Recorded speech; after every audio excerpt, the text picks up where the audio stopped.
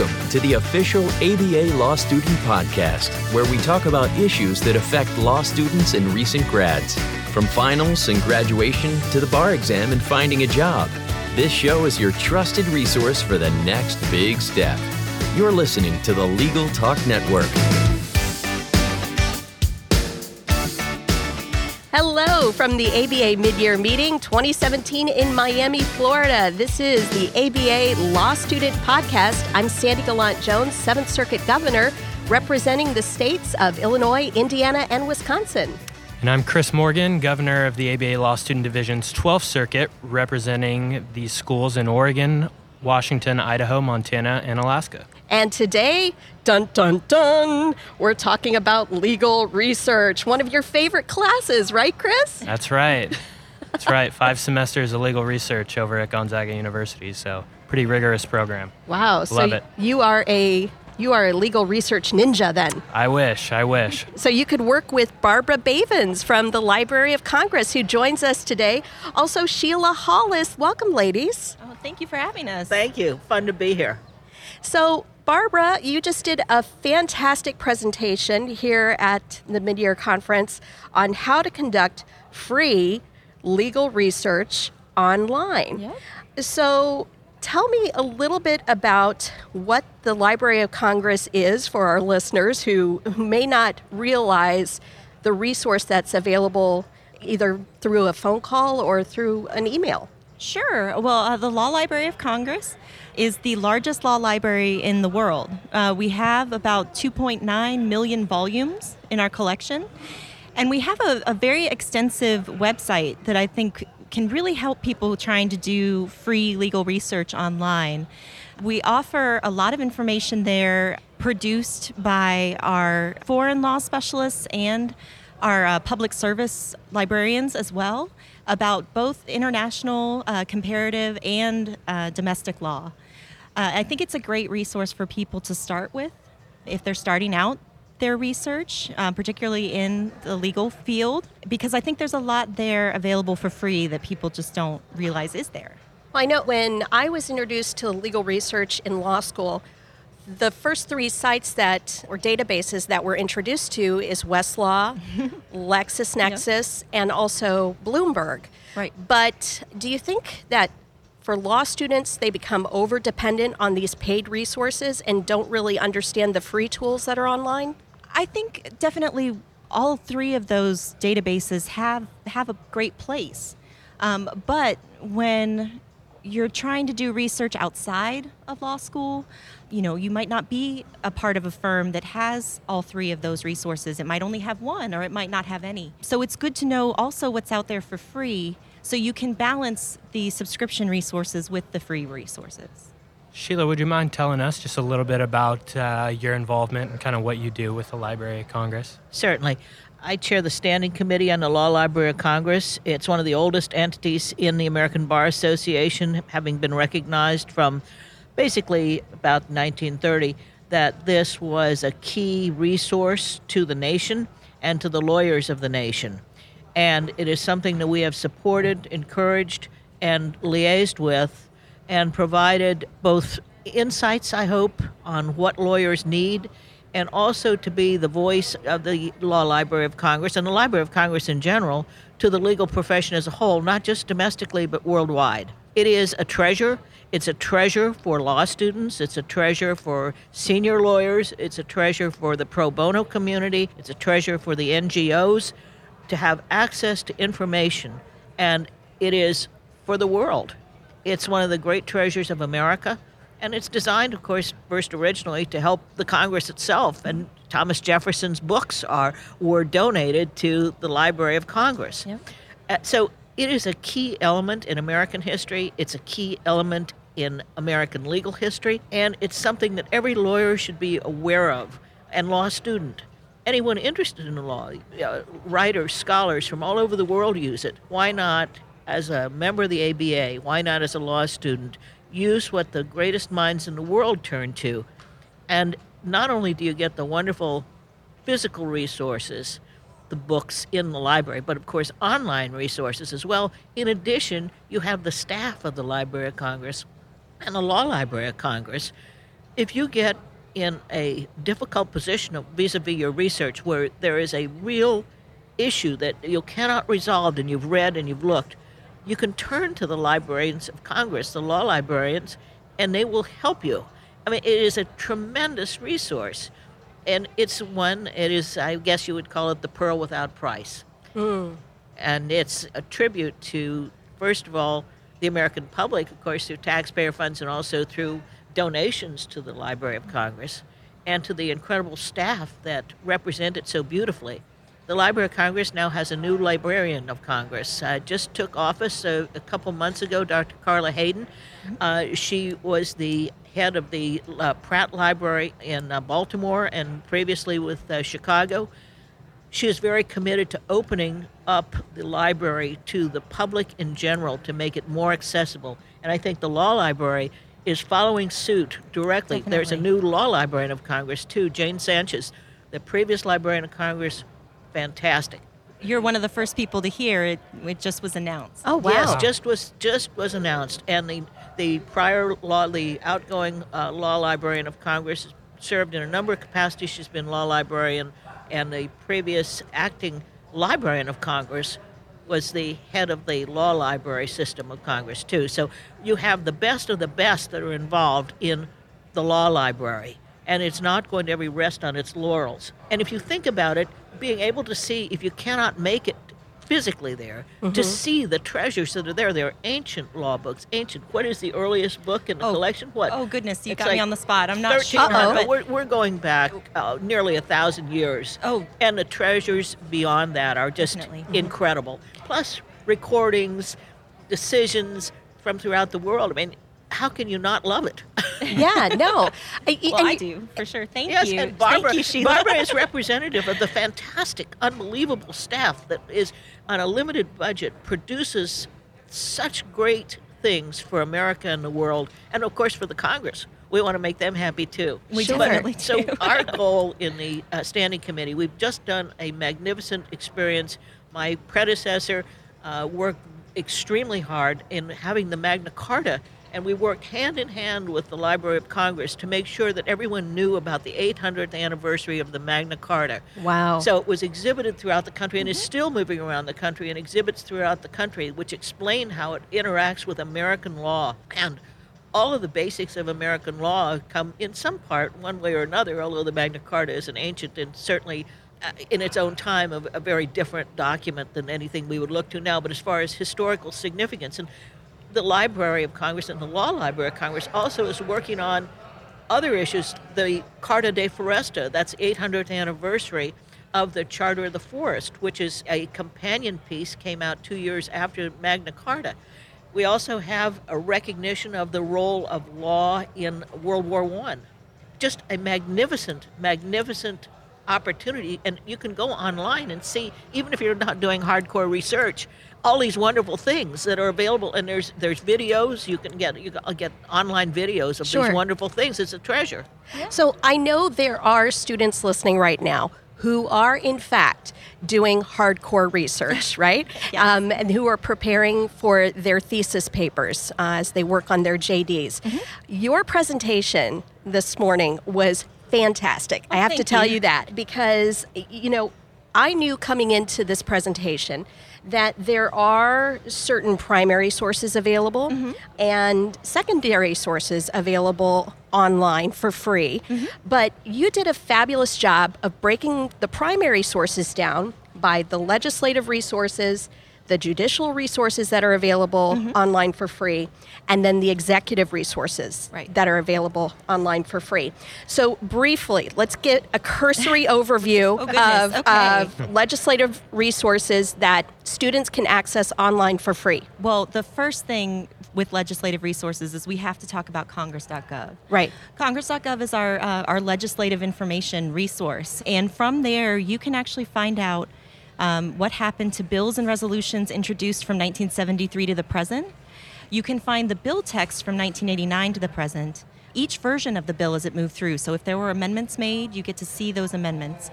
And also, you get to look at the congressional record, so what was said on the floor of Congress from about 1995 to the present.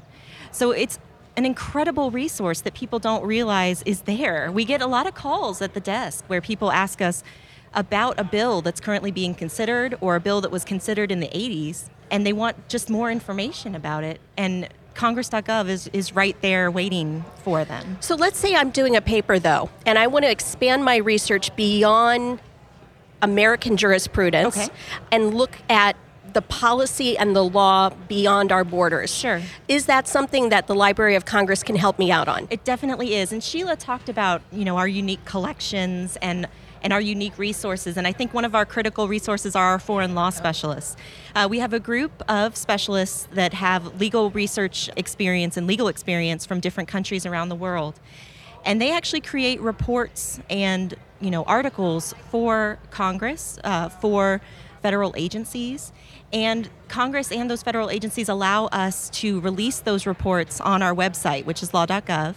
And you can search for different topics.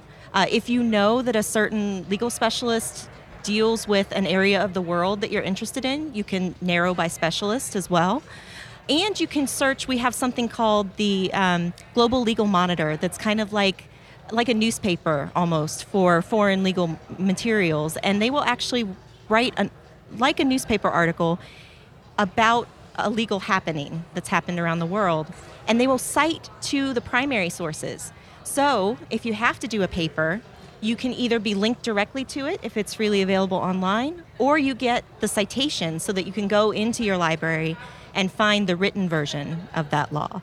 So moving on to judicial resources, I know that we can find some court opinions online, but expanding that to, say, records and briefs, is that something I can find for free online? There are options for that online. Actually, the ABA has a lot of great records and briefs resources from around 2005, 2007 to the present. And then you have some other resources that I've mentioned in the presentation as well. We are a depository library for the Supreme Court. So we do have records and briefs going back to the 1830s. Unfortunately, you would have to come into a library for that, but we can definitely, if you give us a call, we can walk you through what's available and let you know how to find that in a library near you or how to get a copy of that from us. You had mentioned during your presentation one website in particular, casetext.com, and you had said that CARA was a feature of Casetext. Can you give us an understanding as to why CARA is a good feature for a new associate to use? Now, I can't endorse any third party. Understanding that, as a government person, but from what I've seen, now CARA is going to be, they're going to charge you after a trial period, but you can upload a memo or a brief, and it's going to give you information about cases that haven't been cited in your memo or brief. And then that's going to let you know if you've missed some cases. So for people who are starting out in their research, they don't think they've gotten everything, but they're not quite sure where else to look, that might be a good resource for them to figure out if they've missed something. You offered a really important caveat during your presentation in terms of using free resources as citators. And if you could just expand on that. Sure. So when we're talking about citators, we're talking about, generally people usually say, oh, Shepardize that or Keycite that. Right. Shepards and Keycite are actually, owned by Lexis and Westlaw. And they let you know whether or not the case you're looking at is still good law, how other courts have interpreted that case or that code section, for instance.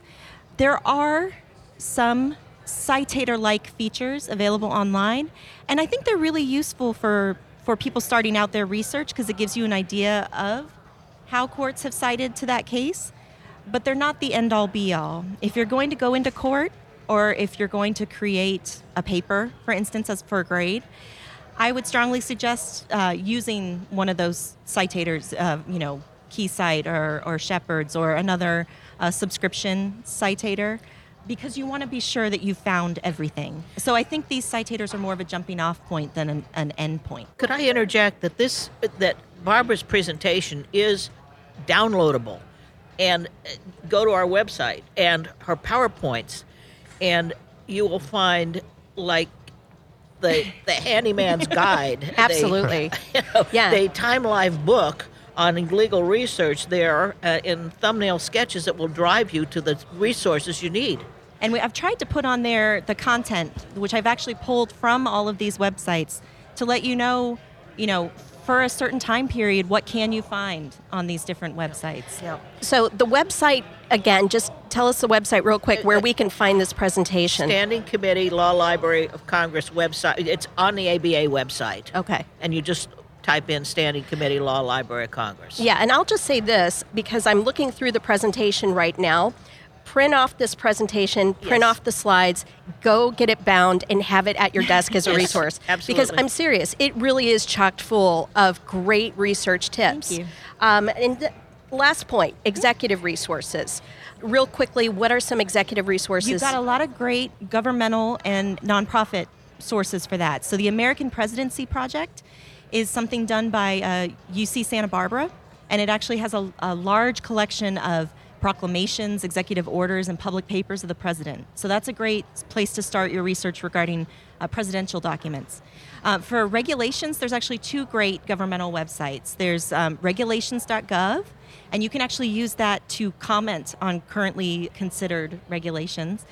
And then federalregister.gov. So if you wanted to actually print off a page from the Federal Register, federalregister.gov is a great place. And I know for students, you sometimes have to actually have your sources right there. That's a great resource to actually print off Federal Register pages. Well, I'll tell you, and you mentioned students. The thing that scares me about going and venturing out into the real world is that I've become so dependent on having Bloomberg, Lexis, and Westlaw, and having full access. So I'm able to see everything that these search engines offer. But for most students, they don't know how to search for things online for free. So you have really done a terrific job of just compiling all the websites. Last quick question about secondary sources. You had mentioned free access to the WEX Legal Encyclopedia. And you had said that was the jewel of the Cornell Legal Information Institute. Yes, it's pretty much the best legal encyclopedia you can find for free online. So I would strongly suggest if you're starting your research and you have kind of what you think is a term of art and you don't really know what it involves, the WEX Legal Encyclopedia is a great place to start with that because it'll link you to different items that discuss that topic. Yeah, and going off of kind of what Sandy had mentioned with this as an added resource, I think a lot of students have their favorites in terms of whether they're going to use LexisNexis or Westlaw or Bloomberg. And I think a lot of legal writing teachers now are teaching students the value of checking multiple sites and sources because not every site is going to have everything, whether it's in electronic or print form or whatnot. So just having a multitude of resources is so important when you're trying to get a holistic overview of a topic or do more specific research.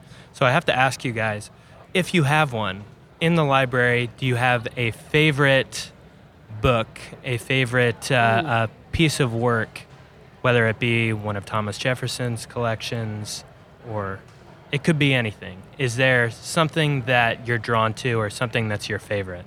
I think Jefferson's library, when you actually realize there it is, having been through the War of 1812 and the Capitol burning down, and the sense of history is what really means so much to me.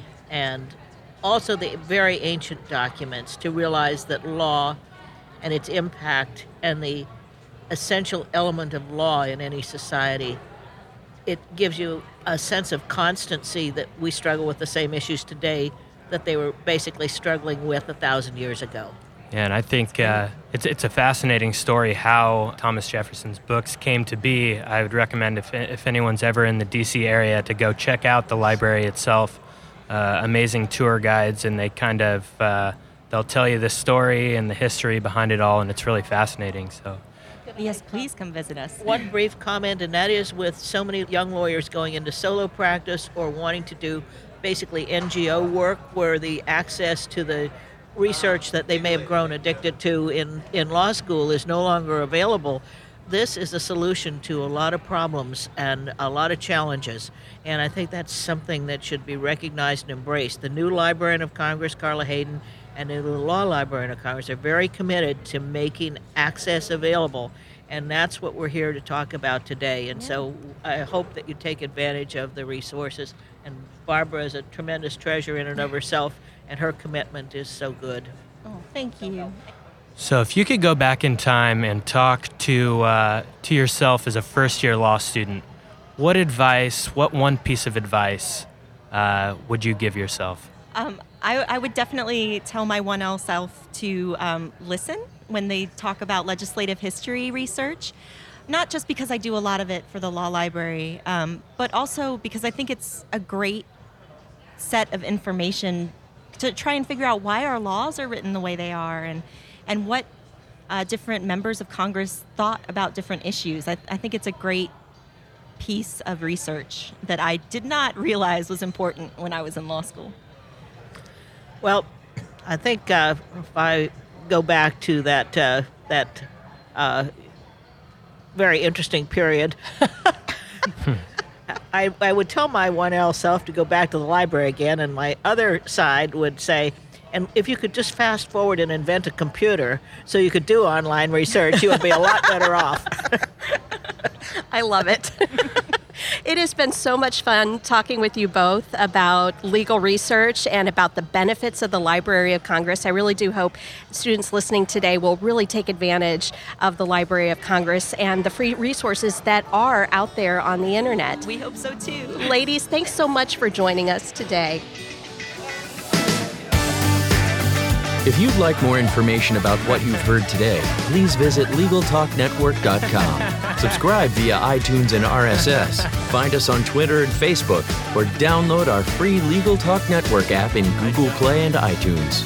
Remember, U.S. law students at ABA accredited schools can join the ABA for free. Join now at AmericanBar.org/law student.